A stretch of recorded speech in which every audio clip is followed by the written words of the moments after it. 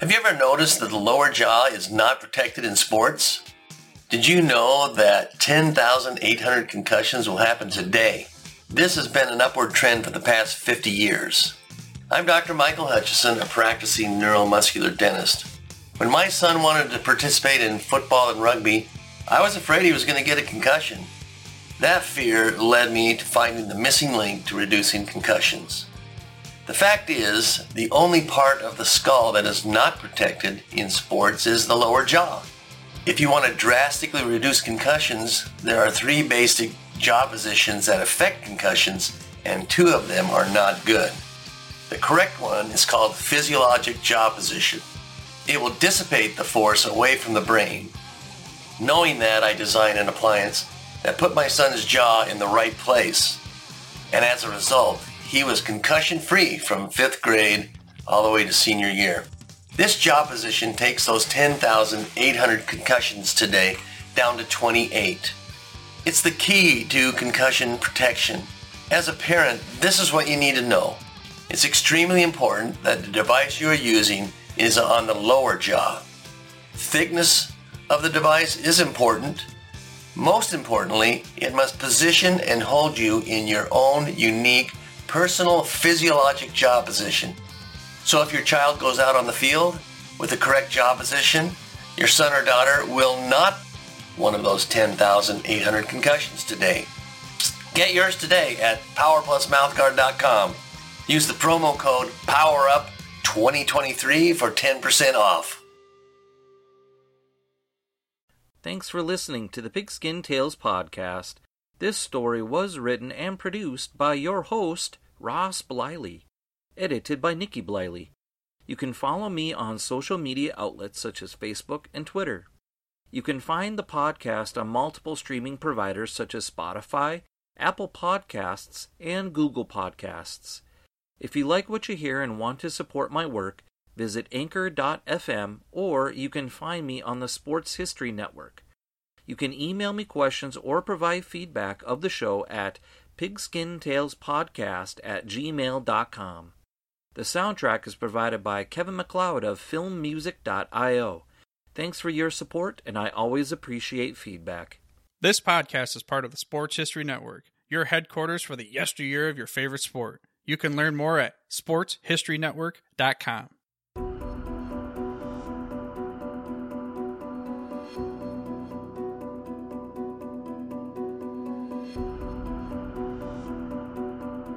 Last time on the Pigskin Tales podcast, I finished my series on one of the greatest 60-minute men in NFL history, Ernie Nevers.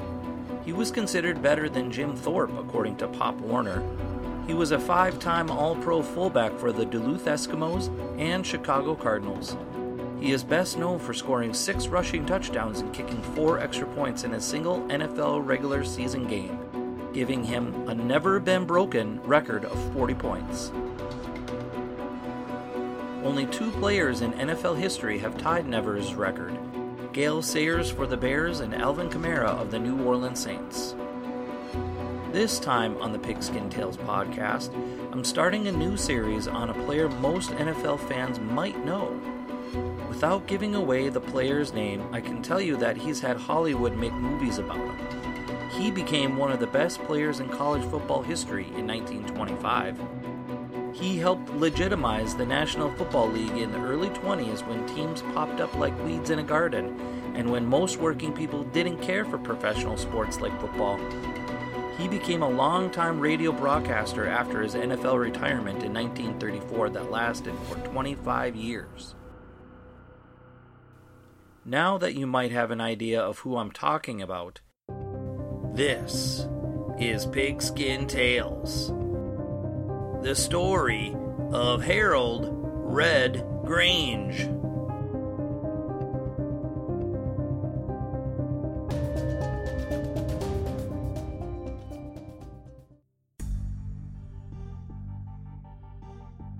When I started my series on Ernie Nevers, I brought up some facts about former U.S. President Teddy Roosevelt. This is relevant to the story because when Red was born in June of 1903, Roosevelt had already been president for a year and a half. According to History.com, he was named President of the United States after former President William McKinley was assassinated. In 1904, he won re-election as a Republican and, quote, became known as the Great Trust Buster for his strenuous efforts to break up industrial combinations under the Sherman Antitrust Act. He was also a dedicated conservationist, setting aside 200 million acres for national forests, unquote.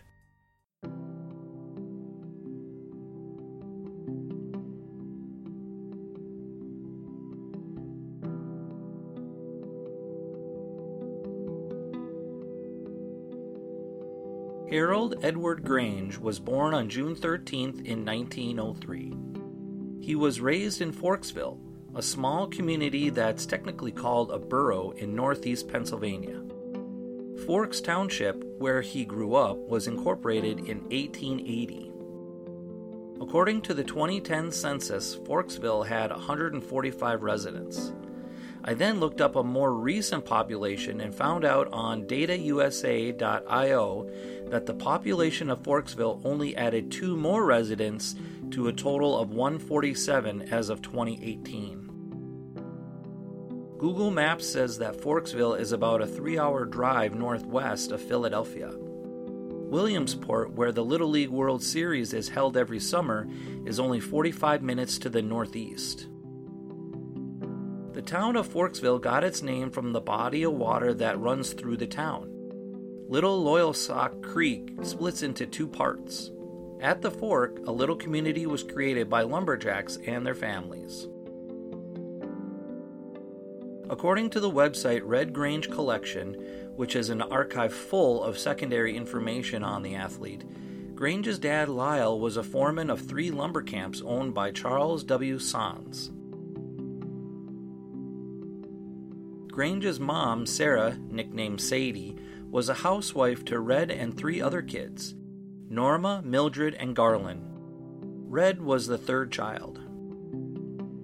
When Red was 5, his mom had gotten sick with typhoid and passed away due to complications from the disease. Shortly after, Red's dad decided to move the family to Wheaton, Illinois to be closer to his folks. That's where Red says he grew up. Wheaton is a suburb of Chicago. It's about a half-hour drive to the west. The population in 2020, according to the website worldpopulationreview.com, is 52,019. When compared to my current city of Grand Forks, North Dakota, Wheaton's population is slightly less than Grand Forks by about 2,200 residents.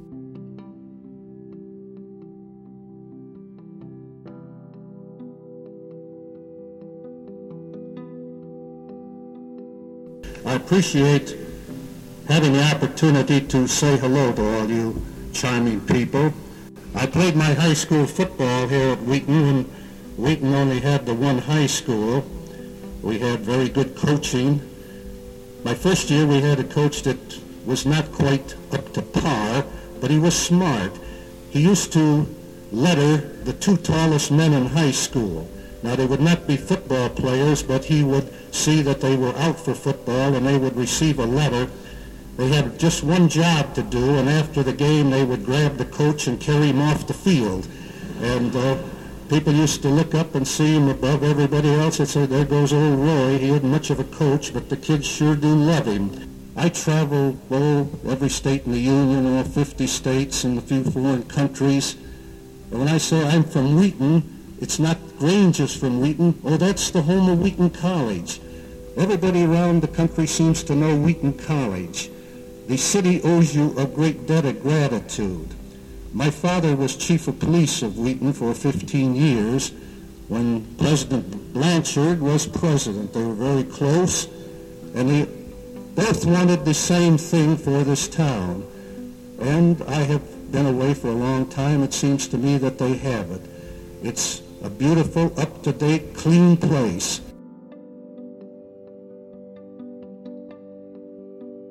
In high school, Grange participated in football, basketball, baseball, and track.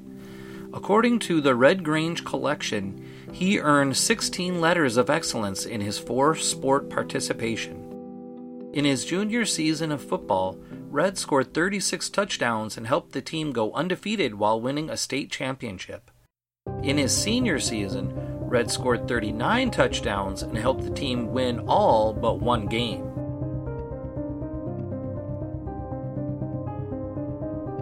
The one game they lost was to the powerful Scott High School in Toledo, Ohio. Later, I will tell you how Red was knocked out during the game. While playing sports in high school was fun, Red eventually knew that it was tough for his dad to make a living as a local police chief. He helped out by getting a job as an ice toter. His job was to deliver ice to people's homes. He made $37.50 a week and it went to buy groceries. Because of his ice delivering job, people around town started calling him the Wheaton Iceman. Grange's track and field career in high school led him to excel on the football field. He ran the 100 and 220-yard dashes and participated in the long jump and high jump. He was a state champion in 1920 in the high jump and placed 3rd and 4th in the 100 and 200 dashes respectively. In the 1922 Illinois State Track Meet, he placed 3rd in the 100 and 1st in the 200. The only time Red was injured during a football game was in 1922 when his team played against Scott High School in Toledo. Grange was hit so hard on one play that he was knocked out cold for 2 days. When he woke up, he was still dizzy to the point that he had difficulty speaking.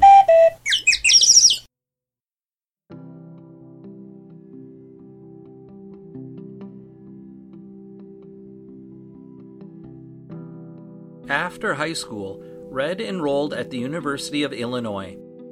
During a speech as the guest of honor at Wheaton College, he talked about why he chose to go to Illinois instead of Wheaton College. The reason I did not enter Wheaton College and went to the University of Illinois was the fact, and a true fact, that I didn't think I could make the football team here at Wheaton College. They had excellent sports.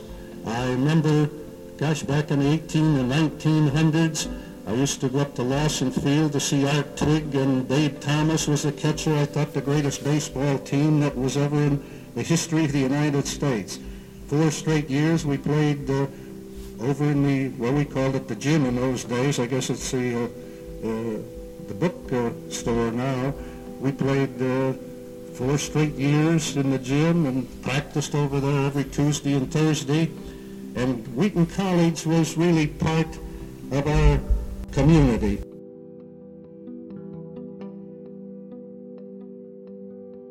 From the YouTube video titled Larger Than Life, The Red Grange Story. I had hardly arrived in Wheaton, Illinois in June, after my first year, before I started receiving letters from Zupke about the game coming up that fall. In all these letters, he would say what Yost was a coach of Michigan, what he had been saying about the Illinois team. He said Yost talked in Bethlehem, Pennsylvania, and he said we weren't fit to be in the Big Ten, and every week I'd get a letter. Well, eventually you get awfully mad, not at Michigan, but at Yost, The game he's referring to is the big game between the University of Michigan and the University of Illinois. Michigan had been undefeated in the 2 seasons before Grange got there, and so Yost tried to write Grange letters to get in his head. I don't believe it worked though, because Grange had a pretty good game that day. According to the Red Grange collection, when Red went to college, he joined the frat Zeta Psi. Originally, he only wanted to play basketball and run track for the university, but a roommate, John Maurer, encouraged him to try out for the football team. He changed his mind when he met head coach Bob Zupke. Just before the game, Coach Zupke had a trick up his sleeve. He told his players to remove their heavy wool socks as a psychological ploy to get into the Michigan players' heads. Michigan stopped practice, and Yost and Herb Steger, the captain, came over. Yost felt some of our legs, and he said, "Zup, this is one of your doggone tricks." He said, "You're going in the dressing room and you're going to grease those boys' legs." Well, Zup didn't deny it. We went in the dressing room, we didn't grease our legs. But I say, the way that game went in that first quarter, I think that whole first quarter, that Michigan line is standing up and asking our guys, had we gone crazy or something out there without any stockings on.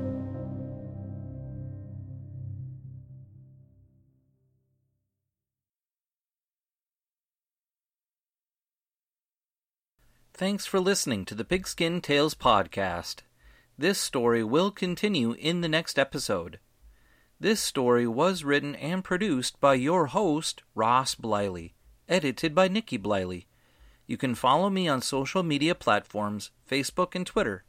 You can find the show on most music streaming providers such as Apple Podcasts, Google Podcasts, and Spotify. You can also email questions or feedback to pigskintalespodcast@gmail.com. This podcast is part of the Sports History Network. For more information, go to sportshistorynetwork.com. The soundtrack is provided by Kevin MacLeod of filmmusic.io. Sources of information were found on the web at history.com, datausa.io, YouTube, and the Red Grange Collection. Hey there, sports history fan. This is Arnie Chapman, a.k.a. the Football History Dude, and I wanted to thank you for stopping by to listen to another episode here on the Sports History Network. Our podcasters are passionate about uncovering and sharing sports stories from yesteryear. And if you didn't know it already, we have over 30 shows across the network covering all sorts of sports history topics. In fact, here's a glimpse into one of our awesome podcasts here on the network. Do you wish you knew more about the 100 seasons of the NFL? You're in luck because you found the Football History Dude podcast, where each episode is a journey back in time to learn about the rich history of the NFL. From the founding of the league in an auto showroom, all the way to what it is today, America's favorite sport and a behemoth of an industry. My name is Arnie Chapman. Football is my passion, and I want you to come along with me each week to explore the yesteryear of the gridiron. So hop on board my DeLorean and let's get this baby up to 88 miles per hour. How about that? I bet you're super hyped to go listen to that new podcast, right? Well, to learn about this show and all the other podcasts on the network, head over to sportshistorynetwork.com/podcasts. Again, that's sportshistorynetwork.com/podcasts. Head over there today to find your next favorite sports history podcast.